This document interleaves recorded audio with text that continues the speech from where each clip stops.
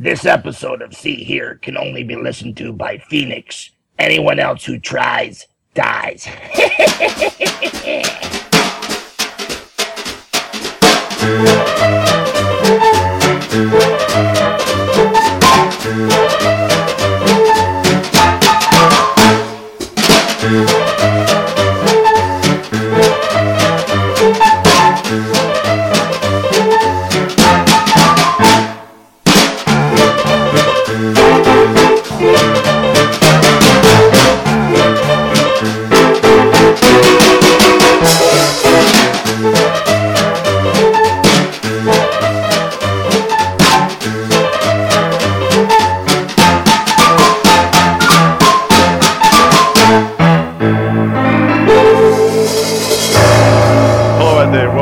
Episode 5 of the See Here podcast. Most appreciative to have your company. We discuss music-related films if this is the first time you're listening to us. And if it is, go back to the first 4 episodes, then come back. We'll still be here waiting. And on the other end of a Skype connection, I have Mr. Bernie Stickwell, Ms. Wendy Freeman, and Ghetto Tim Merrill. Good morning, afternoon, evening, ladies and gents. Hey, friends! Howdy. Hello. Oh, I waited for you, Tim, and then we both did it together. Nice to be together with all 3 of you, though. Yeah, we're all doing it together. Yeah. Yeah, that's right. Oh, I've been looking forward to this. It feels like a whole month. Oh, hang on, wait, it has been since we last spoke. I love this time of the month where we all get to talk. I really think that we ought to be doing it a lot more, even if we're not recording. But we'd probably hate to speak to each other on the podcast if we did that. So let's make you get that special time of the month where everything really starts to flow. Well, I know I'm feeling quite emotional about the whole experience. So. Mm-hmm. Yes, folks, you're listening to Silver and Gold. And hang on, wait, this is See Here, isn't it? Because it's been so long since I've spoken to, well, most of you anyway, let's go around in the circle. Who's been doing what? Who wants to go first? All right. Ladies first. You go first, Wendy. Oh, golly, I don't have anything going on. I don't know what I do. You've been doing loads. I've been seeing on Facebook. You've been to conventions and hanging out with people and all kinds of stuff. I got to hang out with Jim Steranko. Yeah. Oh, my God, that picture is amazing. So for those of you who don't know, Jim Steranko is the legendary comic artist who he drew Nick Fury, Agent of S.H.I.E.L.D. in the 60s. It was he had a very pop art style, like he innovated all this stuff. And now he's best known for being like a very, very eccentric, weird old crank who depending on which story you hear, bitch slapped Bob Kane or, you know. Wow. I hope that's true. Yes, yeah. Well, you know, the severity of what happened is always, you know, up questionable. But he wears these ridiculous, amazing, like dapper suits. He's always wearing like white on white with turtlenecks and wow. He kind of looks like a mafia don, doesn't he? I'm trying to go back to my youth, but didn't he also illustrate what was it, Commandy? That was Kirby. No. Kirby, no, okay. Kirby did Commandy, but I thought Steranko did some of that too. But never mind. No, it's cool. But yeah. Look up Steranko. It looks like crushing like Bob Evans, you know, Robert Evans, and yeah, he's got these giant white teeth. He's always wearing like those those shades indoors. You know, oh, he's just so wonderful, and he's a tiny man. Did he smell of Aqua Velva? He wanted me. He asked me to take off my clothes for him. It was great. What? Oh, really? Yes. I need to go grab a drink now. Excuse me. Yeah, the man's in his 80s now. Jeez. I guess if you ask enough people, someone's going to do it, aren't they? So. Oh, that wasn't meant as a slight to you, Wendy. I'm sorry. He says that to all the girls, I'm sure. Only the old men ask me to take off my clothes. All right. But yeah, he made me sit down to take a picture with him so he could be taller than me. He makes Dio look tall, doesn't he? Yes. I was gonna Daddy proposed to him. I was gonna ask him to be my father, and I did not. That's a bit creepy. That didn't work out. No, I got too nervous to ask him to adopt me, so that didn't work. Also, I got to hang out with, do you remember the comic Hate? I was Yeah, gonna say Peter Bagg. Peter Bagg. You had dinner with Peter Bagg, didn't you?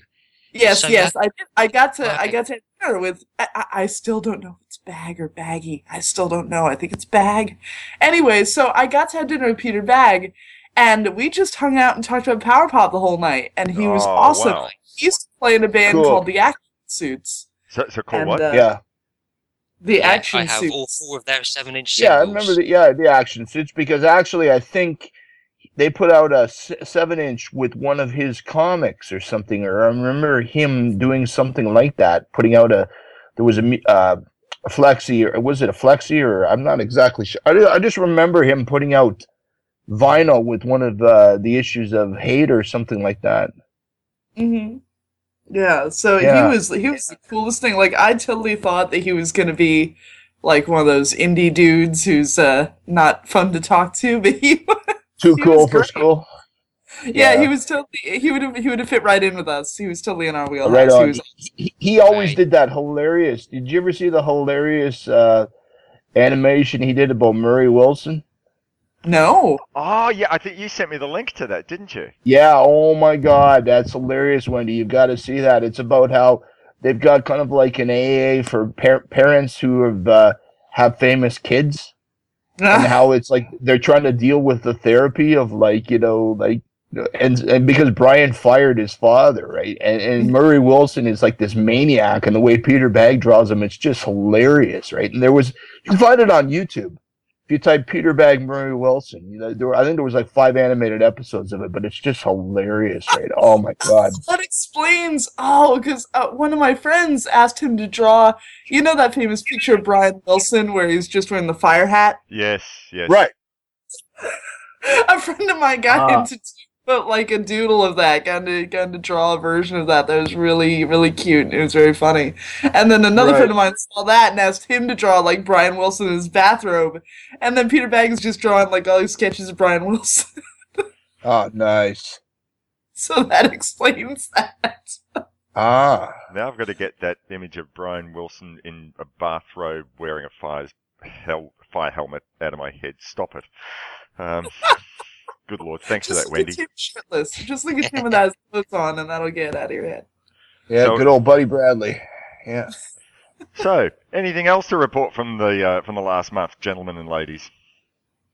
Well, speaking of the Beach Boys, actually, I just watched a really incredibly terrible but fun as hell beach movie from the 80s, from the mid 80s. It's called Surf 2. Have you ever heard of this? No. Well, as long as it was a sequel.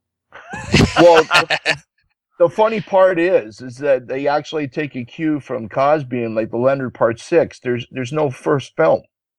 The first film is the second one. They called it Surf 2, right? It's just, and I actually was watching it because we're doing a piece for a magazine I'm writing for, and about beach films, all those tacky beach, And anyways, the funny part about the film is that, they've got like, if you're a genre fan, man, like, the film is basically made up of like Cleavon Little as the mayor.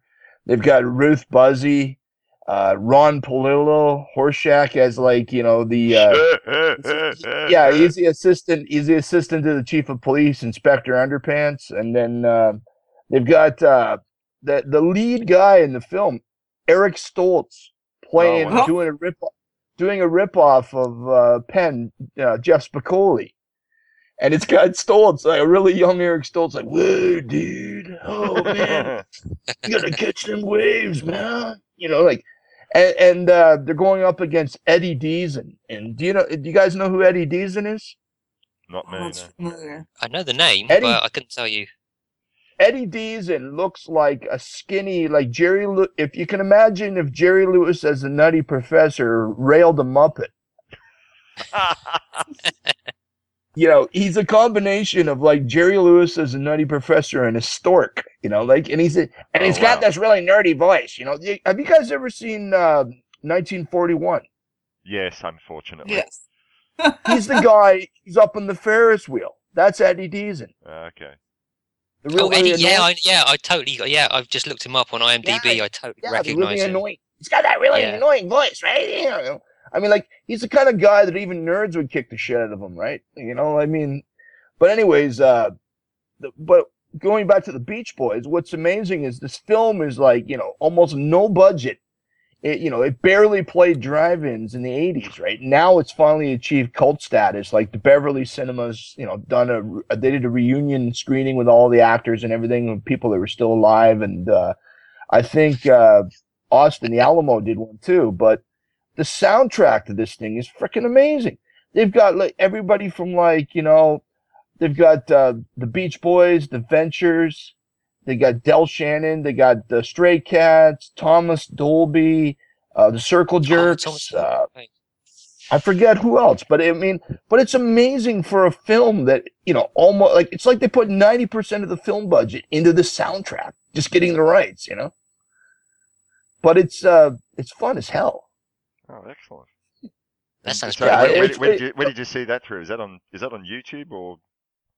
It's out in the ether, yeah. Oh, yeah, right. It's For out- other means, yes. Yeah, it's out in the ether. secret But place. the funny thing is like watching it now, it's like I'm saying, man, this movie is so fucking bad, but I'm compelled. I got to watch it to the end, you know? And that's just the way it was like back in the 80s when we watched stuff like, you know, Hamburger the movie or Joysticks or any of those kind of films, you know? It was like we knew they were trash, but they were just the perfect you know, it was like a chili cheeseburger at, you know, like 12:30 at night when you know you shouldn't eat it because the next day you're going to get the shits, right? But, you know, but you do anyway. Sweet. Gonna have to check that Yeah. one out. Surf 2, it's called, yeah? Yeah, it's called Surf 2. It was just, oh man, it's a blast. It's really funny. It's really funny because it just I was horrendously bad. I'm just looking up Eddie Deason on IMDb. In 1985, he was in A Polish Vampire in Burbank, and he played a character. He played a character Sphincter. Now I have to see it. It's awesome. And hey, And he was going in, back to wow, he was a regular on Punky Brewster as well. right, and going That's back to the Beatles, cool. Morris, Yes. he was actually one of the leads in. You've seen "I Want to Hold Your Hand," right? Actually, I haven't. No. No, No, Oh, I haven't. man. No. Well, we're gonna have to rectify that, man. We're gonna have to watch that for the show. Well, that'll be your. That's Is that your next pick? greasy. No, I'm just saying we'll have to put it on the roadmap. You know. Yeah. Well, we're set for the next few years, I think. Yeah. So, Mr. Stickwell, I'm- your I think- top 3 for the week. Well, I think I'm going to go on a Eddie Deason binge because I can't believe that. He's Grease and Grease 2. He's in Zapped, The Facts of Life, the TV show. Jeez. Mhm.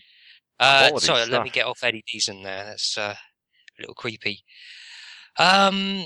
Oh, God. Okay, well, I was going to mention, I don't know if you guys have seen it yet or not, but Jodorowsky's Dune. Oh, Yeah. I Oh, was man. lucky enough to see it recently, a few weeks ago. And yeah, it's just, you know, I think the world would be a different place if that film had ever gotten made, you know? The world would have been a better Absolutely. place if the David Yeah. Lynch film hadn't been made, that's for sure. Oh, well, that's, yeah, that's a no-brainer. So, what was that, But, Wendy? I said I don't poo-poo the Lynch version. I enjoy the 5-hour version. I can't poo-poo it. Well, you guys know I the love story. book. You guys know the story about that Jodo tells about his son trying to drag him to see the Lynch version, and he was really scared to go in because he thought if anybody could do it better than him, it would be Lynch. And then he starts watching it with his eyes, you know, like looking through his fingers, and all of a sudden, as the film goes on, he just gets happier and happier and happier because he realizes it's a big vapid piece of shit. yeah. Yeah, he talks And about he that. said, In, "It's so bad. I was so happy." but it was amazing the kind of people he had lined up to work on it. Obviously, Mobius, Giger, of course, who's just departed this mortal plane. Yeah, Chris yes, Voss, that's the sort of sci-fi paperback painter, author kind of guy. Right. And I didn't realise that he had Pink Floyd and Magma lined up to do the Yeah. music. That's just And then- unbelievable. Jagger, God. Jagger, Yeah, and, yeah. Carradine, and Yeah, South Dana Orson Bit Welles. Dali. Yeah, So yeah, if it had happened, yeah, I mean, you know, we'd probably be sat here in our floating armchairs, and Well- it would just be a completely different world. But it's Well, a tremendous documentary. Yeah. It's Also, really we worth should give watching. thanks to we should give thanks to our GGTMC cohort, Steven Scarlatta, one of the producers. Of course, Absolutely. yes, yeah, Living yeah, up to that. absolutely. Yeah, Yeah. to Yeah, get a no, film made about a film that never got made.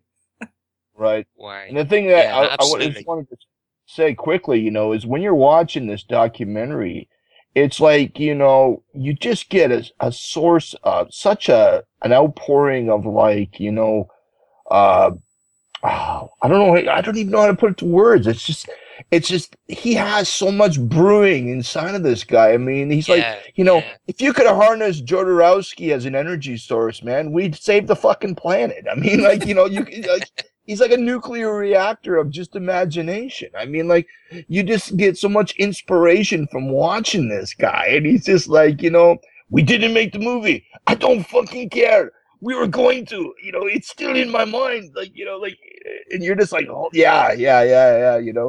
And then when they actually show how many things took a nod from the actual, the books, yeah, I yeah. mean, everything from Flash Gordon and right up to Prometheus and everything, you're like, holy shit, man. I mean, he should have got himself a lawyer. They would have made a fuck ton of money.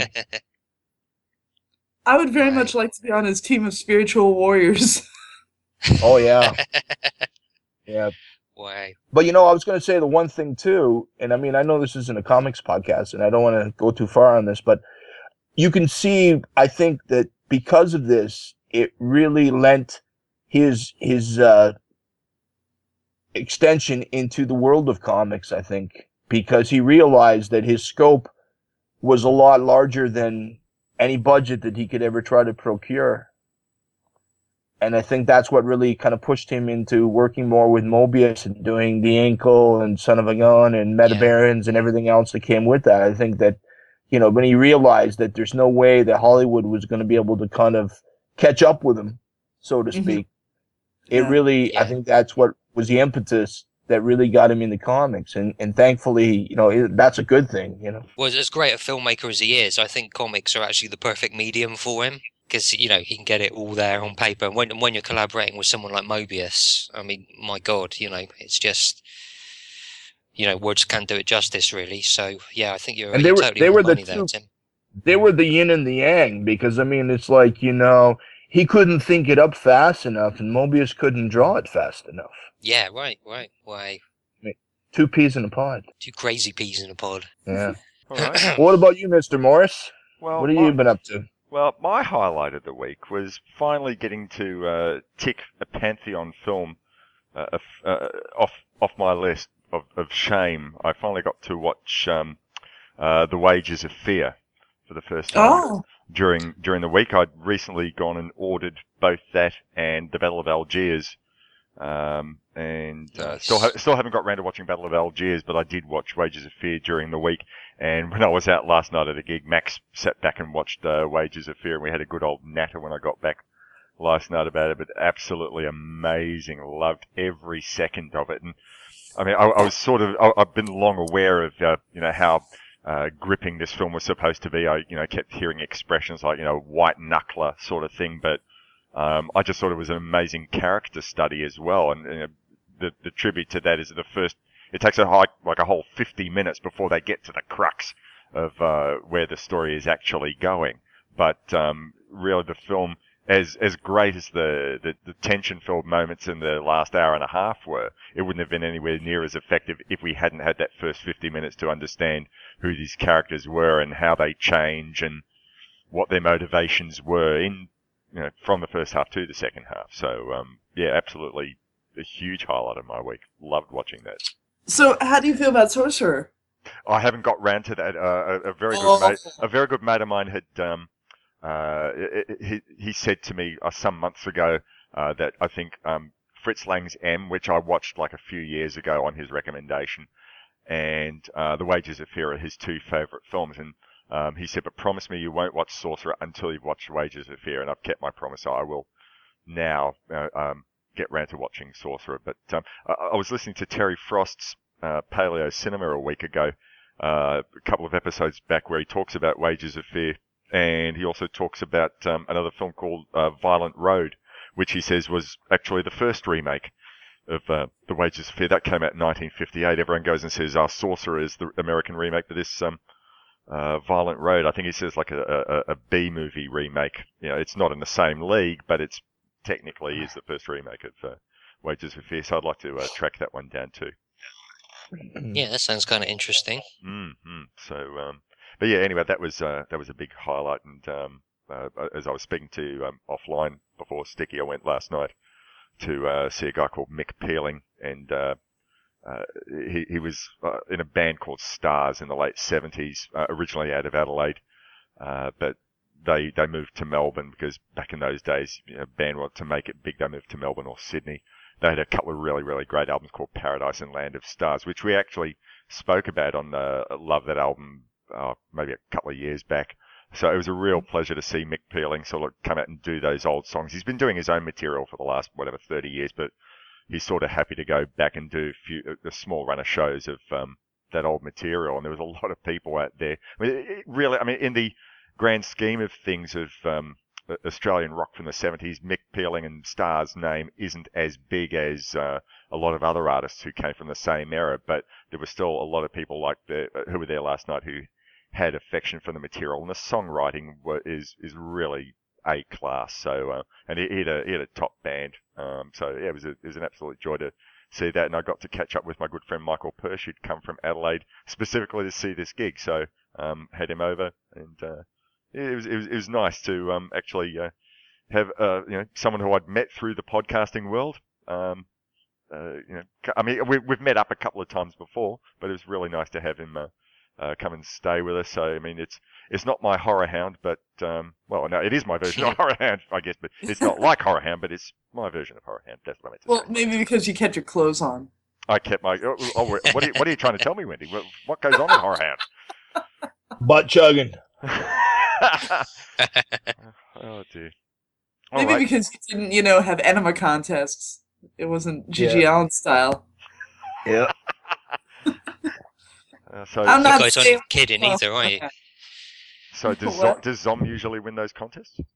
Oh well, you would think, but there's a surprise black horse in the contest, but You'll have to tell us off air, I think. yeah, not allowed to really say all that. No.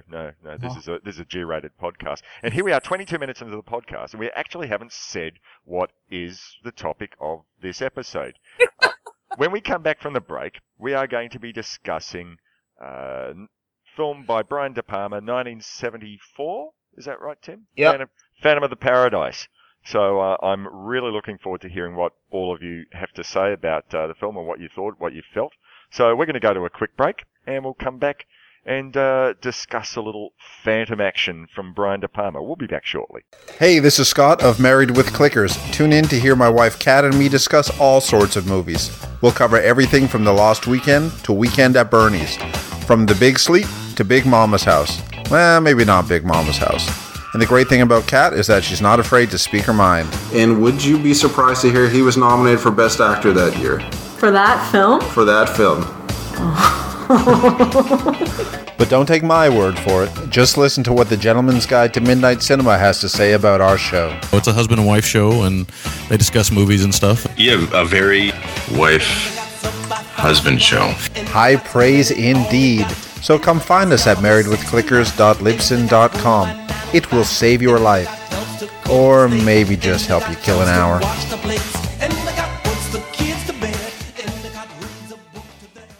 In 1919, the first great horror classic, Caligari, then Frankenstein, Dracula, King Kong, and now, the most highly acclaimed horror fantasy of our time, Phantom of the Paradise.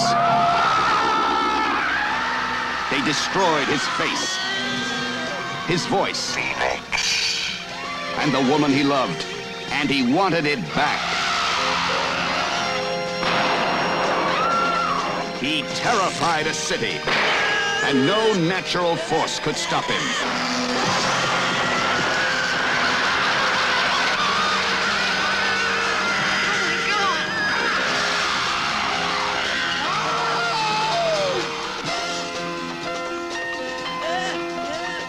Phantom of the Paradise. He's coming soon from 20th Century Fox. Rated PG. And we're back from break. Morris, Wendy, Bernie, and Tim, the See Here crew, and we're going to discuss Brian De Palma's 1974 film, The Phantom of the Paradise. Now, Tim, this was your choice, so please give the listening audience out there a bit of a synopsis and your history with this film.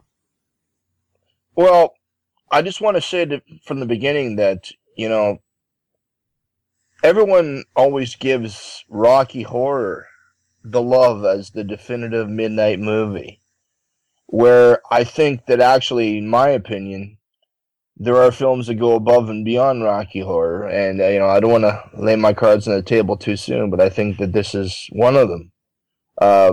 Phantom of the Paradise, basically, the memories that I have of this film were basically like my cousin Mark actually got a hold of the soundtrack of this before I had even seen the film. Mm-hmm. And that was the first thing that grabbed me. And it was actually the poster, you know, I mean, just the amazing, you know, artwork of the poster with, you know, the Phantom on one side with the knife and the guy, you know, singing on the other side, you know. And then I started seeing ads for it. I remember seeing ads when I was a kid, like television ads for this. And then we had a chance and we actually saw it at the drive-in. And that was when I was just like, holy shit, you know, this, you know, I was so young, but it was just such an eye-opener that, you know, music movies, you always thought of, you know, things like even, well, there was Grease but I mean, you thought of The Sound of Music, or you thought of these, you know, Singing in the Rain, and, you know, while they're great films, they just, you know, weren't the kind of thing that really hooked me. You know, there wasn't anything that just, you know, blasted out like a comic book or like something that, like, you know, that just had that appeal.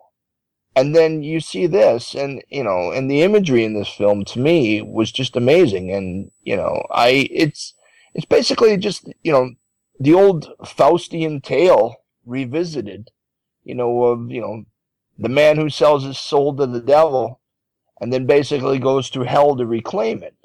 Right. But all done with the bubblegum glam rock beat.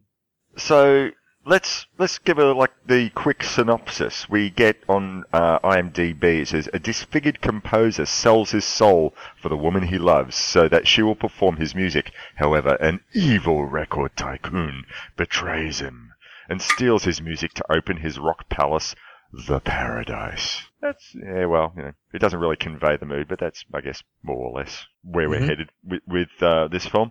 So I heard what you were saying there about the Rocky Horror Picture Show, and that being the comparison probably because of the midnight movie thing. I'll say in a couple of minutes what I think is a better comparison for Phantom of the Paradise. But yeah, look, this was my first viewing of this film, and yes, you're right, it definitely does have all the midnight movie tropes. It's wild. And you also mentioned like the movie poster, and often you see like in a lot of those 70s movie posters maybe 3 or 4 scenes from a film, and it's supposed to convey, you know, how wild a film is, but there's often a whole lot of like really calm or dull bits. But really, this film, the poster really does convey the mood. Even when it's quiet, it's always very, very bizarre. So right. I'll throw my hat into the ring here that I have never seen Phantom of the Opera in any version.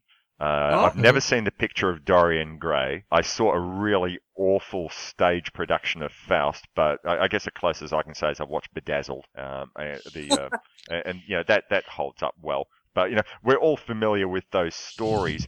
So before we sort of like throw our hats into the ring as to where we feel about the film, my question to you is, knowing that this film absorbs all these elements, do you think that you need knowledge of those films to enjoy it or diss on it, or can you just take it for what it is? I think you can take it for what it is, but I think it's a nice nod if you do know those source materials. Yes. Right. It's kind of funny how, you know, like I was saying to Morris, this is, you know, today there's a lot of people that say, oh, there's these meta books and meta films and meta this and meta that. It's just like, well, no. There's traditional stories that have, you know, have their roots in far in the past, and that these tales are Campbell, basically... Thousand Faces, like everything comes out of that, you know, yeah. Right, absolutely. but things are reinterpreted in different ways, and it doesn't mean that it's meta. It just means that people have found new creative ways to really put the spin on old tales, right? Okay, so let's throw our hats into the ring. Our initial thoughts. So, Wendy. Well, let's say, all right. Oh, I have to. Or do you not want to go first? You don't have to go first. Oh, I totally want to go first. So, well, like you, this is the first time viewing for me, and I had avoided it specifically because I hate Rocky Horror Picture Show, and I hate Meatloaf, and I hate the sort of like 70s campy, over the top. I hate Bohemian Rhapsody. I hate like that type of stuff. It's not. So you wouldn't be invited to hang out in the Wayne's World Mirthmobile? No, definitely not. But yeah, so I just don't like that type of stuff. But I was like, well, I do love Paul Williams. I do love the Muppet Movie. I like all of his music. That he writes for the Muppets. So maybe I'm older now. Maybe I could give this a fair shake. Maybe I can do this. But at the end of the day, like I just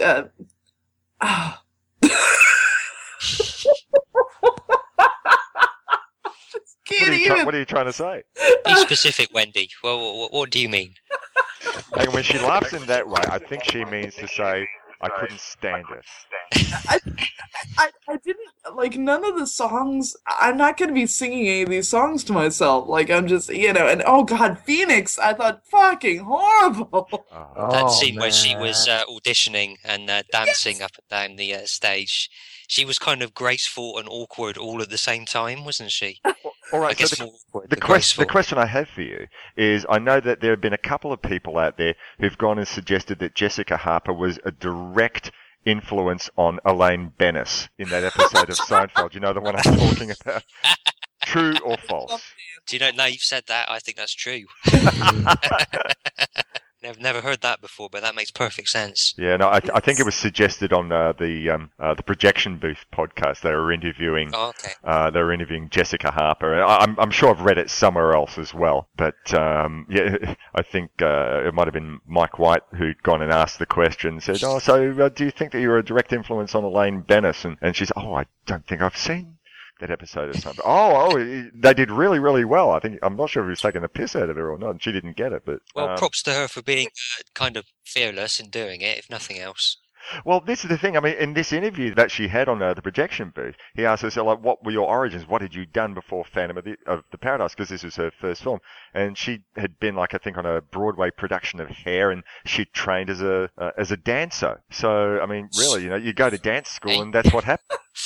Oh, way. Anyway, sway me, you guys. I'm gonna listen to you, and if you can persuade me, I will watch this movie again. But all right. I'll tell. I watched the film twice, and the first time I watched it, I've got a note written here. It's a glorious mess. I could see why people liked it, but just thought overall it was just too over the top. And then I watched it a second time, and I have to say now I absolutely love it. Unlike yourself, Wendy, I really do dig the songs in there, and I mean, like you, my knowledge of, well, I guess you said you had more knowledge of Paul Williams, but I mean, I knew him from the songs that he'd written for the Muppet Movie, which I thought were fantastic.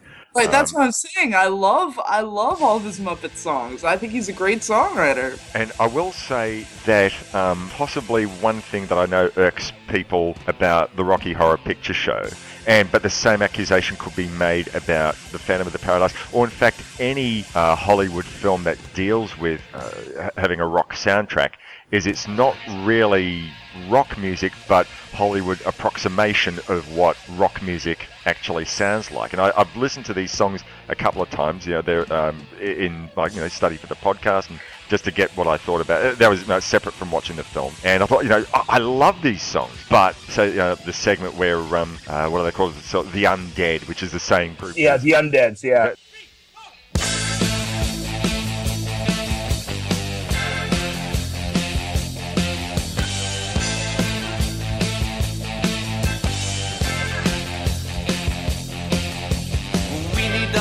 That is simple perfection. There's nothing that's harder to find. Someone to lead us, protect us and feed us, and help us to make up our minds. We need a man that's sophisticated, quiet and strong and well educated.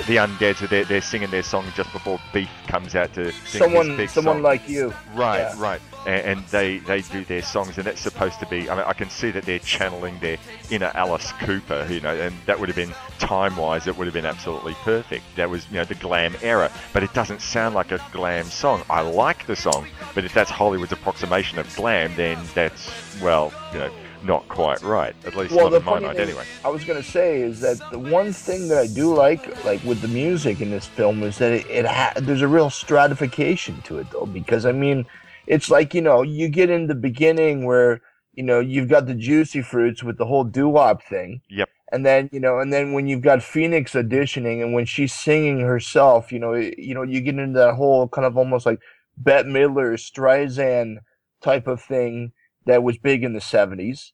And then you get, you know, Beef and the Undeads, where it's almost like Sweet and, you know, and it's almost like Slade, that kind of thing.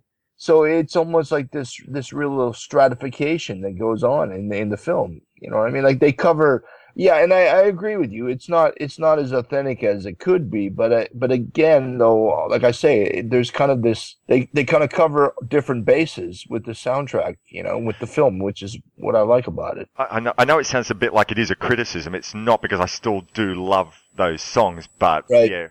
And really, if you're going to be asking someone to write a rock soundtrack for a film, I mean, Paul Williams. Here's something that's kind of interesting too, right? In the beginning with the Juicy Fruits, right? You know who was actually tagged to be the band, but it just didn't pan out at the time because they were on tour? Sha Na Na. Sha Na Na. We'll remember you forever, Eddie. Through the sacrifice you made, we can't believe the price you paid for love.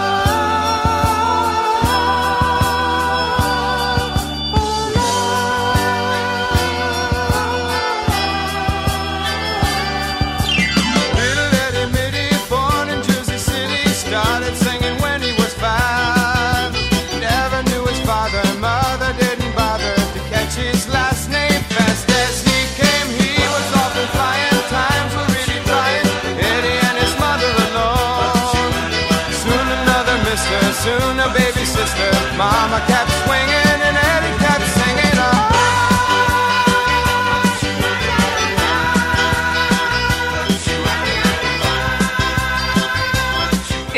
Is it really? That completely makes sense. Yeah, I totally guessed that because they totally reminded me of Sha Na Na. So. Well, apparently De Palma went to school with Sha Na Na. No way. Yeah. Grease for peace. And he had them pegged, and apparently they were on tour or something, and it didn't work out. And like there was something like a 24-hour thing, I guess, with the film where if the band didn't work out, then they would be able to come in, and it went off without a hit, so they didn't need them. But yeah.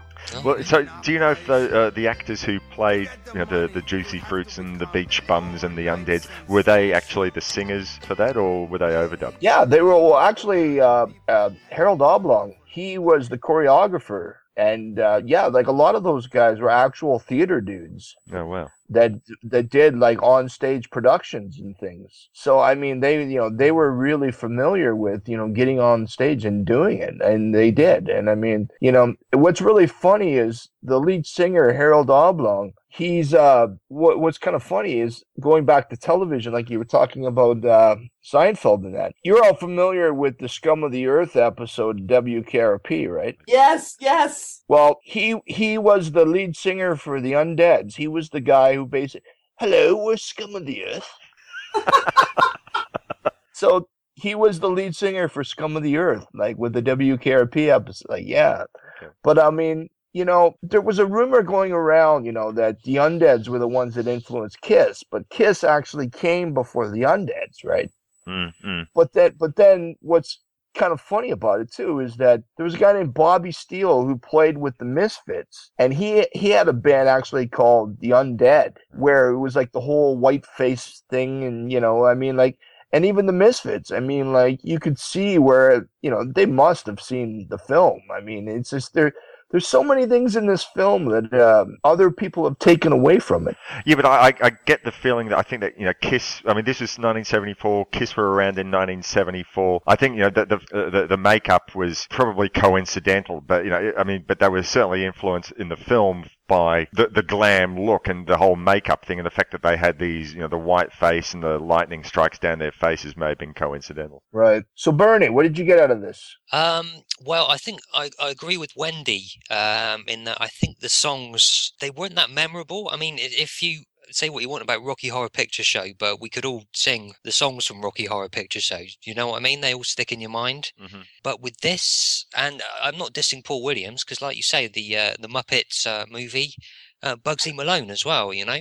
Oh, yes. But yeah, I don't think the songs were strong enough in this. I mean, they were fine, but they weren't, you know, they weren't particularly memorable. Having said that, I did really love the kind of aesthetic of the film, the primary colours, lots of reds and pinks, and just, you know, the general look, like you were saying, Morris, makeup, right. And you know, the kind of lightning bolts, the whole sort of glam rock aesthetic as well. And I think it is kind of a mess, but I think it's an enjoyable mess. It's real kind of eye candy and ear candy, I guess. Yeah, like you were saying, Tim, Sha Na Na were kind of very. Oh, sorry, the Juicy Fruits had that Sha Na Na vibe. I thought Winslow, when he was at the piano, he was a bit Billy Joel. He was kind of like a darker Billy Joel piano man kind of thing going on there. Oh, absolutely. I was not myself last night, couldn't set things right with apologies or flowers. Out of place as a crying clown who could only frown, and the play went on for hours. And as I lived my role, I swore I'd sell my soul for one love who would stand by me and give me back the gift of laughter, yeah. One love who would stand by me. And after making love, we... But I think that's a glorious song. I really love that song that he's playing. Yeah, I love that song too. My favorite song, that was my favorite musical moment, was his initial version of the Faust theme. I liked that. And you know what really hits me? Throughout the film, though, didn't they? Sorry, was that? What really played hits over me and over hard. throughout. Yeah, it did. Yeah, but in different versions, though. Yeah, but you say right. That's what I was going to say. What hits me hard is that, you know, in the beginning, you see Winslow playing it, you know, just sitting there playing it, you know, not to anyone. Like he's auditioning. Well, he's not auditioning, you know, he's just playing it to himself. But then later, when you see him all mangled, he's got the helmet on with the plug in his throat, and I was not myself last night, you know, like it's more poignant, you know, because you know where, you know, he's still trying to get his music out there even after all the shit he's been through. And then you see where Paul Williams is just trying to boil it all down with all his filters and shit, right? Like trying to basically suck all like the creativity out in trying to kind of siphon it, you know. And yeah, it's more poignant to me. Half asleep, I hear a voice. Is it only in my mind? Or is it someone calling me? Someone I failed and left behind. To work it out, I let them in. All the good guys and the bad guys that I've been. All the devils that disturb me. I like in this film how Phoenix and Winslow are flawed. I mean, obviously they're the hero and the heroine, if you like, and, you know, Paul Williams is your bad guy. But, you know, both want success and think, you know, at first it's only going to be in their terms. But, you know, Phoenix refuses the casting couch that Swan uses for all the girls who are auditioning, but eventually, you know, she sells out to Swan for the success that, you know, she wants. Oh, that's more than a couch. Sorry, what was that? I said, oh, that was more than a couch. Oh, that the was casting couch. Right. And how fucking creepy was it that, you know, where Swan had actually had the camera where he's watching Winslow watching him. Yes.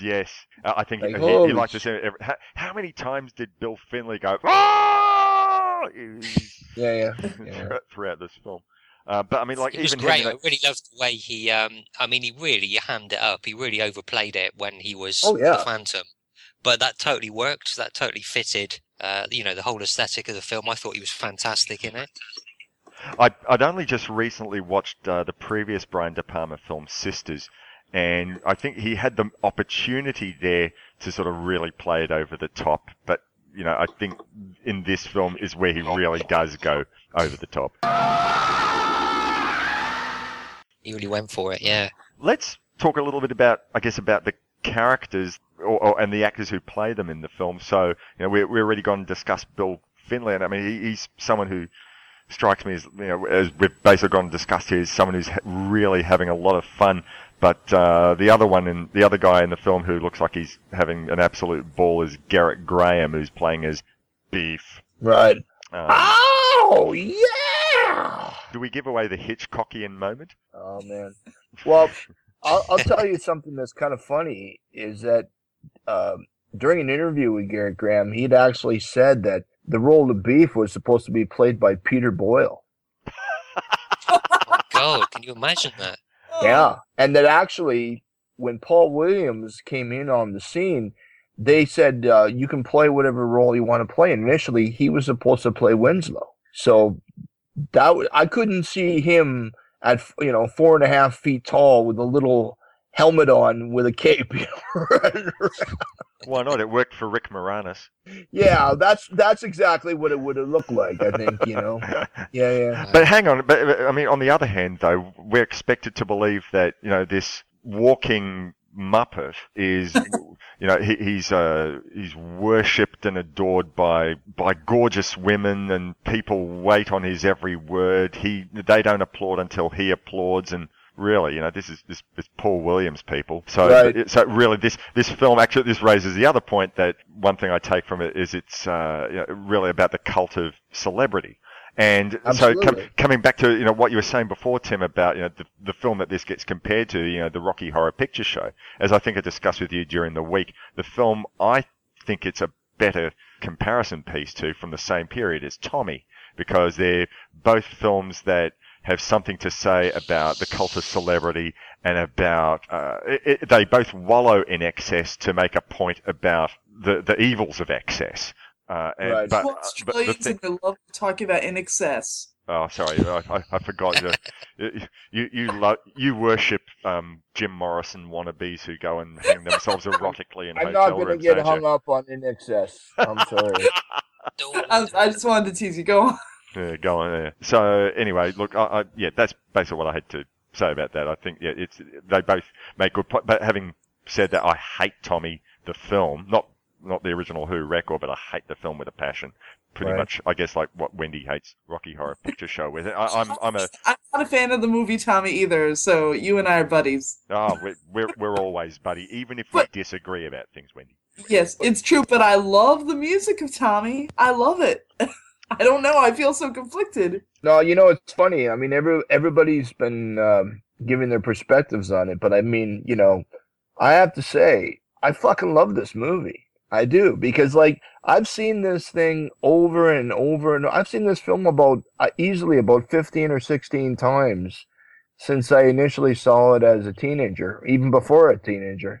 And it's just that, I don't know, it's like everyone has those comfort films, and it's not even that. It's just that I get different things from this film every time I see it. I mean, like I was saying to Morris, the last time I sat and watched this, no, actually, the second to last viewing last week, I started watching this again, and I'm thinking Swan could totally be Phil Spector, just the way. Yeah.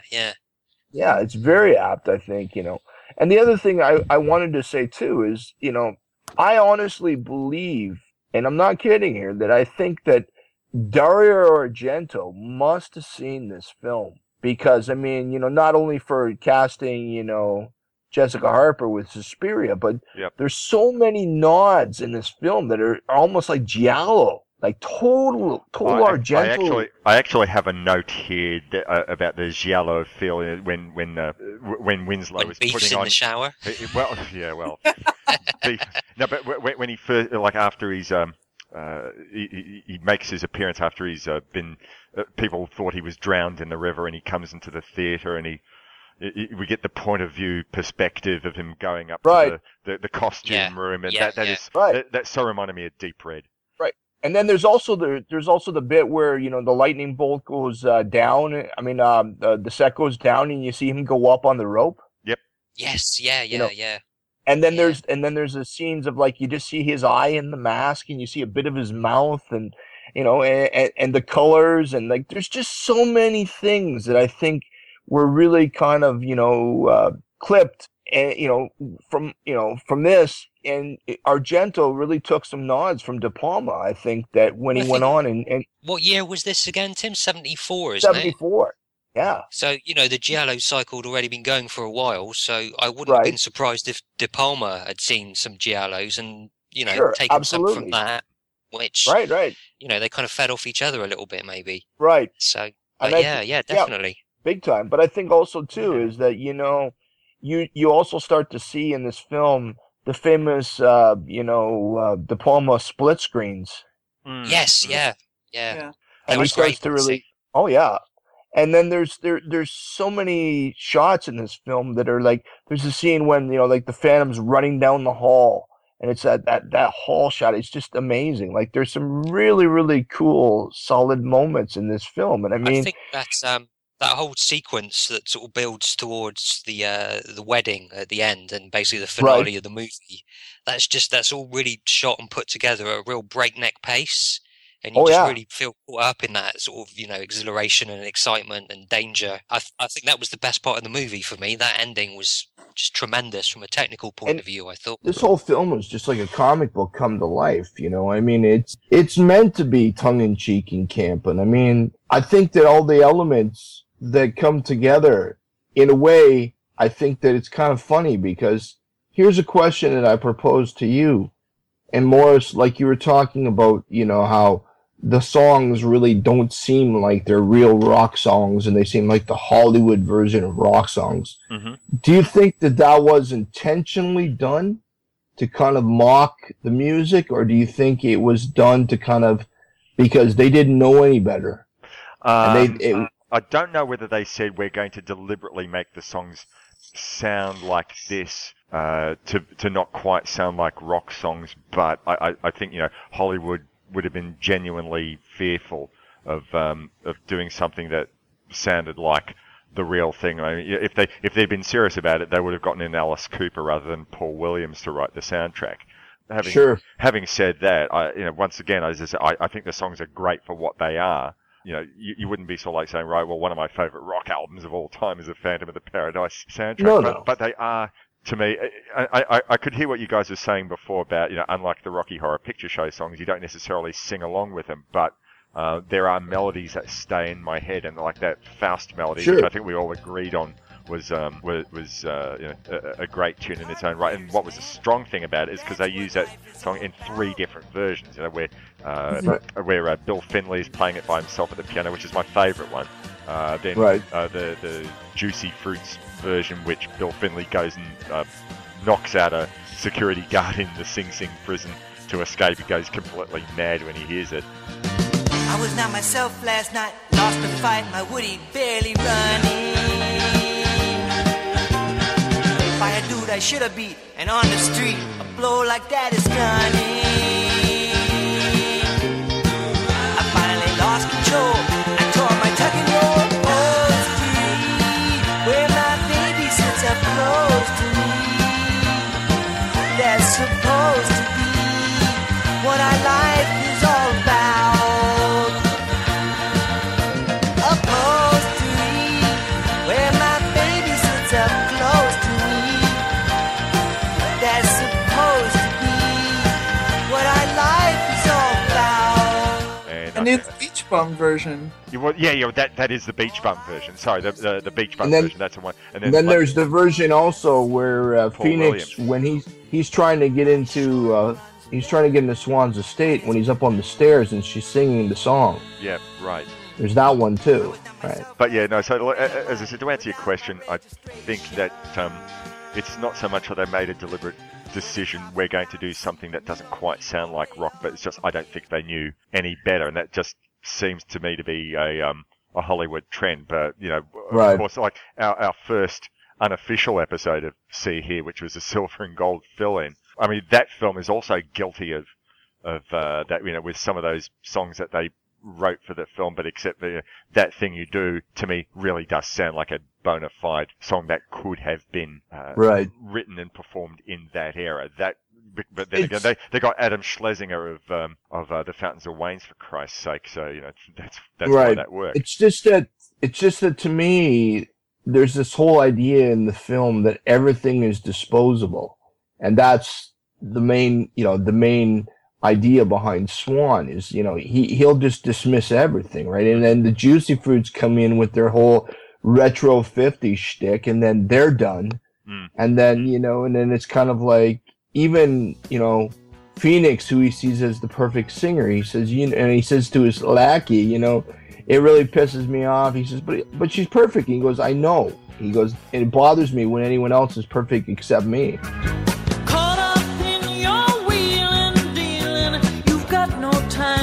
For simple feeling, I thought I knew you, but I didn't know you at all.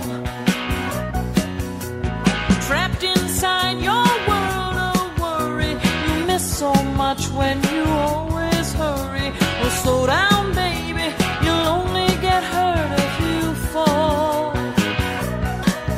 Well, you told me one time that you'd be somebody, that you weren't working just to survive. But you're working so hard that you don't even know you're alive. Working so hard, you know, alongside me, right? So, and then he dismisses her, and then you know, and it's like, and then when you see Beef, how ridiculous Beef is, and then, you know, and he gets dismissed in a different way. You know what I mean? Yes. It's like, so I mean, when you're watching all of it's so funny because everybody's trying so hard, you know. And then, you know, Phoenix is sitting up in his ivory tower. I mean, Swan's sitting up in his ivory tower, and he's like, next, you know. That's right. It's interesting you say that, because my wife, Bernice, watched this with me, and she said that Swan basically reminded her of Simon Cowell. We all know, you know, the devil incarnate Simon Cowell, even up to, you know, going to his high-waisted trousers as well. Sure. Absolutely. But that's just it, is that it's the idea, you know, this is the thing that I really love about this film too. One of the key, you know, aspects is the idea that, you know, there's those that say that they're the epitome of knowledge of art, or they can recognize what pure art really is. And meanwhile, they're the primary, you know, conspirators that fuck it up, you know. That, I mean, like, you know, it's like Swan says, you know, I know art when I see it, but then he's the one that's going to go in there and destroy it. You know, the root of art, what is truly beautiful and what is truly amazing about music is, you know, he'll go in there and just suck it all out, you know, like a vampire, and just leave a husk, you know. And I mean, and that's what I really like about this film is that, you know, I mean, Winslow and Phoenix are both two pure people with an ability, you know, with raw talent. And then you've got Swan, who's basically just a parasite, you know. He's just a tick. That's who's right. just, you know. He thinks that he's the artist. He thinks that he's the great one. Right. Because he recognizes things that he likes and then goes to manipulate with. I mean, they say earlier on in the film, I think the Rod Serling, and we actually haven't mentioned the Rod Serling spoken word intro over the prologue of the film, but he goes and says that, you know, at one stage he had so many gold records he tried to get them placed in Fort Knox. Right. He brought the blues to England. He brought Liverpool to America. That's right. Yeah.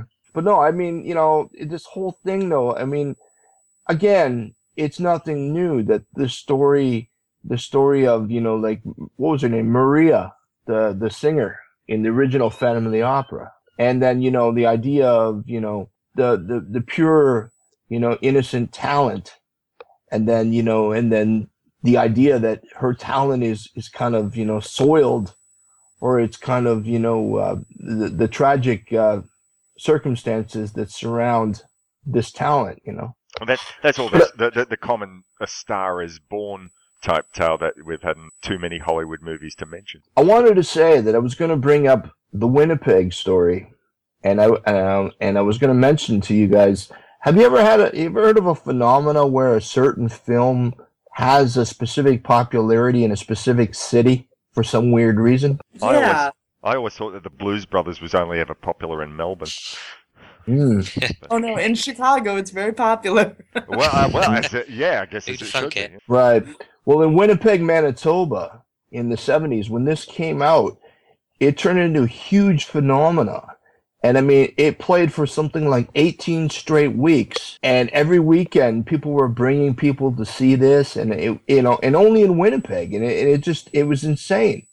And then, Harold Oblong, the singer for the Undeads, that song, Someone Like You, it was like the most requested song on the local AM radio station. And they sold over 500 copies of the 45 of this in Winnipeg, And then after the 18-week run, Paul Williams actually plays in Winnipeg, I think in the next year in 75, and it's sold out for 2 or 3 gigs.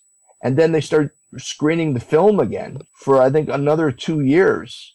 Wow. And it just turned into this phenomenon, And then actually, I think about 3 or 4 years ago, they had what they called the first Phantom Palooza, where they actually had Bill Finley come and Garrett Graham came. Yep. And, and sadly, Bill Finley passed. But then the next year, they had the second one.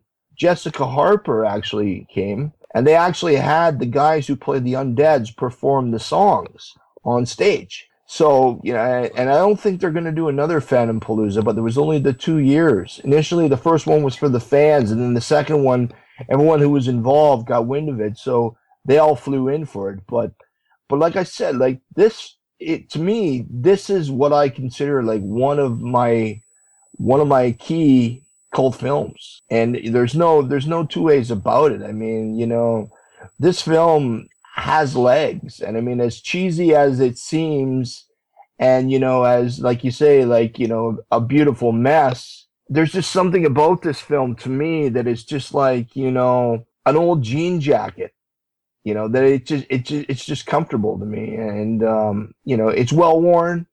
There might be some holes in it, but goddamn if it doesn't make you feel good when you wear it, Well, look, I'm glad I gave it the second view for the show, and now I'm even tempted, based on a post that Eric Reanimate put in the See Here Facebook page. This is coming out, I think, in August on, was it the Shout Factory Blu-ray? Blu-ray. So, right. I mean, second time round, I enjoyed it enough to think, right, I might actually sort of get a copy of that when it comes out. So yeah, I think this is a film I'll definitely be coming back to. What I wanted to ask Wendy was, because I know you said you had your issues with the film.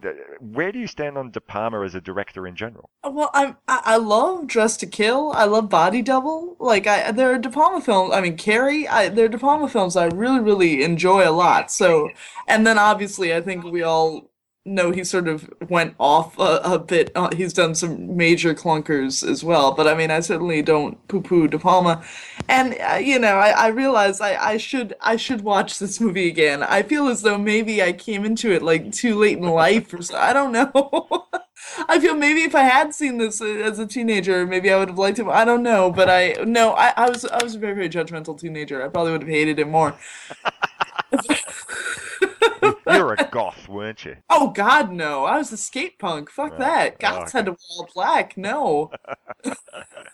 I was a goth. I admit it. Yeah, I was in the plaid skirts with the thermal underwear and the big Doc Martens. That right. whole look. I wore a lot of plaid. You got any photos you can post? I have a ton of photos. I have purple hair. I'll totally post you photos all day long. I'd love to see a few photos of you as a skate punk. Yeah. You posted a few, haven't you, Wendy? I'm sure I wanted to ask a question to you guys, and I don't mean to cut it off. I'm sorry, but no, go for it. Could you see this actually done as a stage play? Oh, absolutely. I'm surprised it hasn't been. I was going to That's say, what I bet was going to it say. has, hasn't it? They've actually had people do, whatchamacallit, like shadow casting, I think they call it, where they actually go up and do the parts with the movie, Yeah, like Rocky Horror. like Rocky. But they've never. I don't think that there's ever been a proper, full-fledged stage production of Phantom of the Paradise, Bernie. And that's why, like, I'm really surprised because I think it would be perfect if they actually ramped up the songs and made them a bit more gnarly, like today. I think it would be fucking awesome, man. I think in 2014 we're probably ready for it. Strangely enough, because funnily enough, I know that recent productions of Rocky Horror, at least over here, have gone fairly minimal. But with other like non-rock and roll related productions, with whatever, King Kong, Wicked. Right. Even Singing in the Rain, where they actually had rain on stage, have been able to do some incredible things on stage that they probably wouldn't have been able to do back in 1974 if it had been released as a theatrical production back then. But all sorts of crazy shit that Winslow Leach does in the film, I think, could now actually be done on stage. I'm sorry. Also, we're more accepting of things like American Idiots, and there are more. I mean, obviously there are rock musicals back then, but I feel like people want to see more of that type of thing now. There's so many sort of jukebox musicals or Right. Yeah, everything has gone back to being on stage now, it seems. Sure. And the one thing I was going to say that I almost forgot that I wanted to throw in here for the episode was that this film actually had a gigantic movement in France, right? And I know the way the French are with their Jerry Lewis and everything, but I was going to say that there were two young Frenchmen who happened to watch this film over 20 times apparently, and they were very influenced by this keyboardist with his helmet and with his costume, and they would go on to be two famous electronic artists who were known for wearing helmets. Daft Punk. Who could that possibly be, I wonder? Yeah, there you go. But yeah, they have mentioned this as being a huge influence on them and their whole visual aesthetic too. Yeah, I can totally see that. Did anybody spot in the... I didn't actually spot her in the film, but looking at the credits at the end, Beck's mum is in this. She's one of the dancers. Really? B.B. Hansen, yeah, it's Beck's mother, yeah. And there was also a lot of people like connected to this film, like Jack Fisk, Sissy Spacek. She's connected to this film with the costumes and costume everything, designer, too. yeah. Right. Yeah, and he's a DP on Eraserhead, and he worked with a lot of Lynch films. Oh yeah, huge. And then a guy that I know very well, Gary Kent. Gary Kent was production manager on the film too. And like, there's all kinds of people that went on to do different things. Like, there became, really huge behind the scenes people in Hollywood from this, So yeah, it's fun to see people kind of get their start in the business, like with one film, and then you see them actually look back and say, man, and the funny thing is too, like you guys say, wow, this is like a big, beautiful mess. They probably would have said the same thing, like looking back at what they were trying to put together at the time. But I mean, I know you've gone and said that in parts of Canada and in France, the film was really loved, and I suspect it wasn't like a big hit worldwide. But what did film reviewers make of it at the time?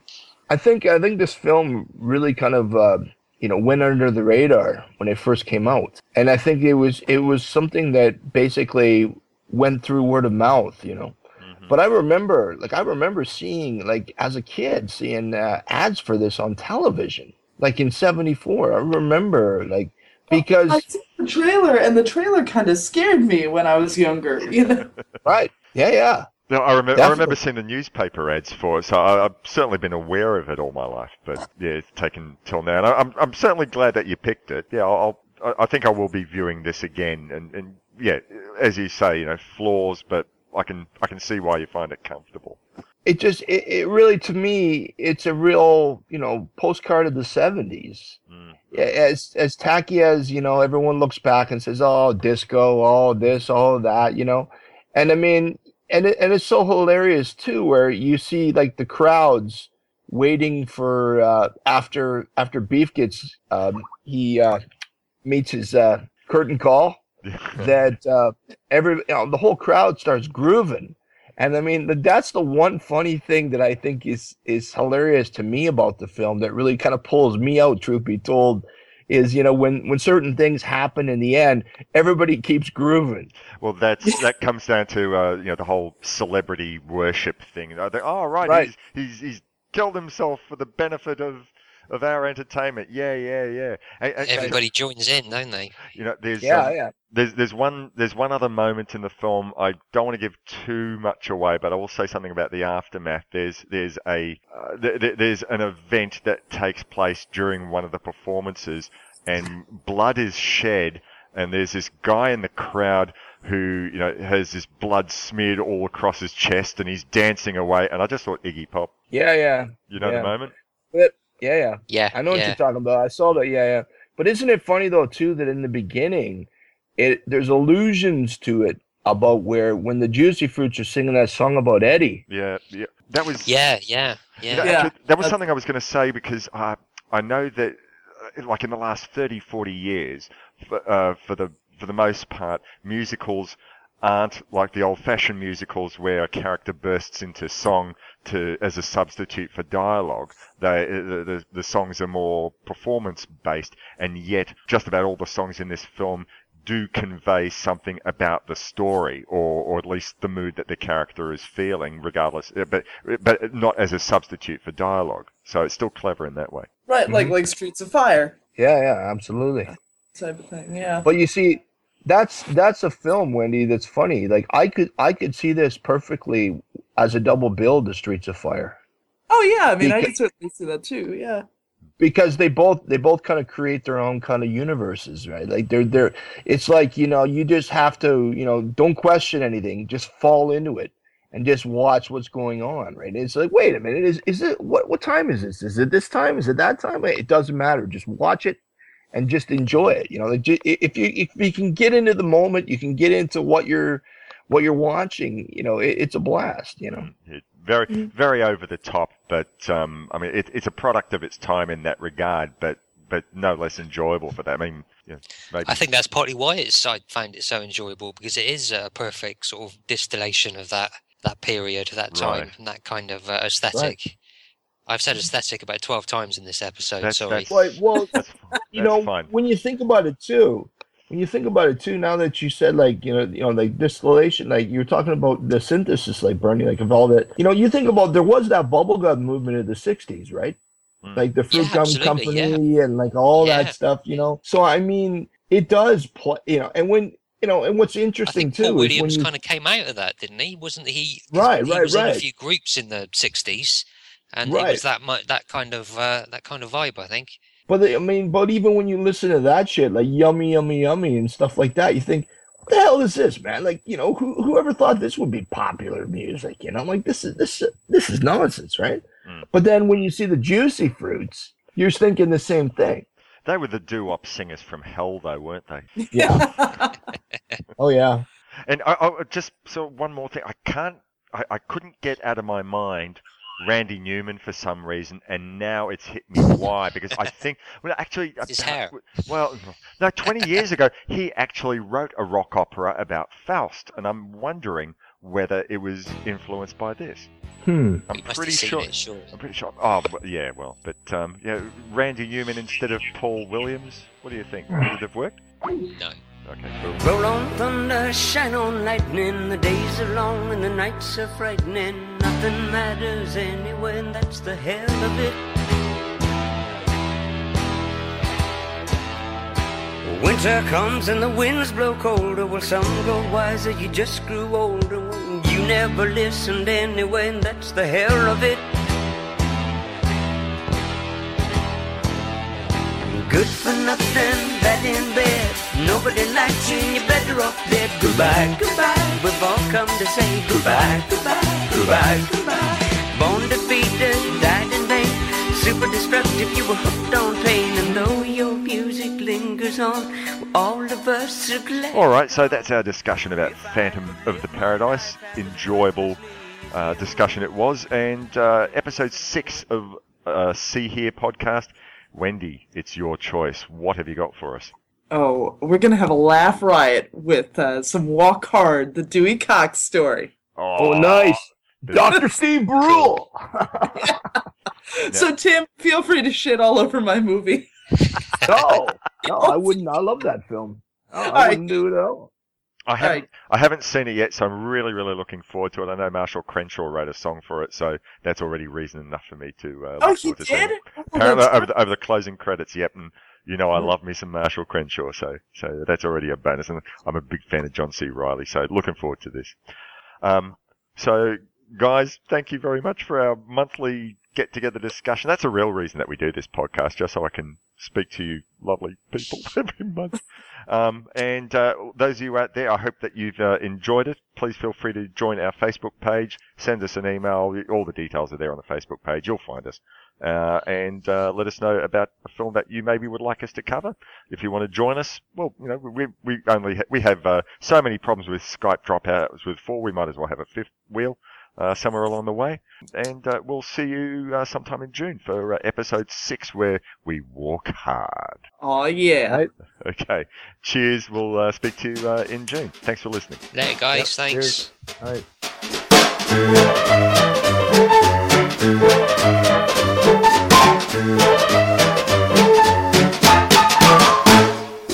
Thank you.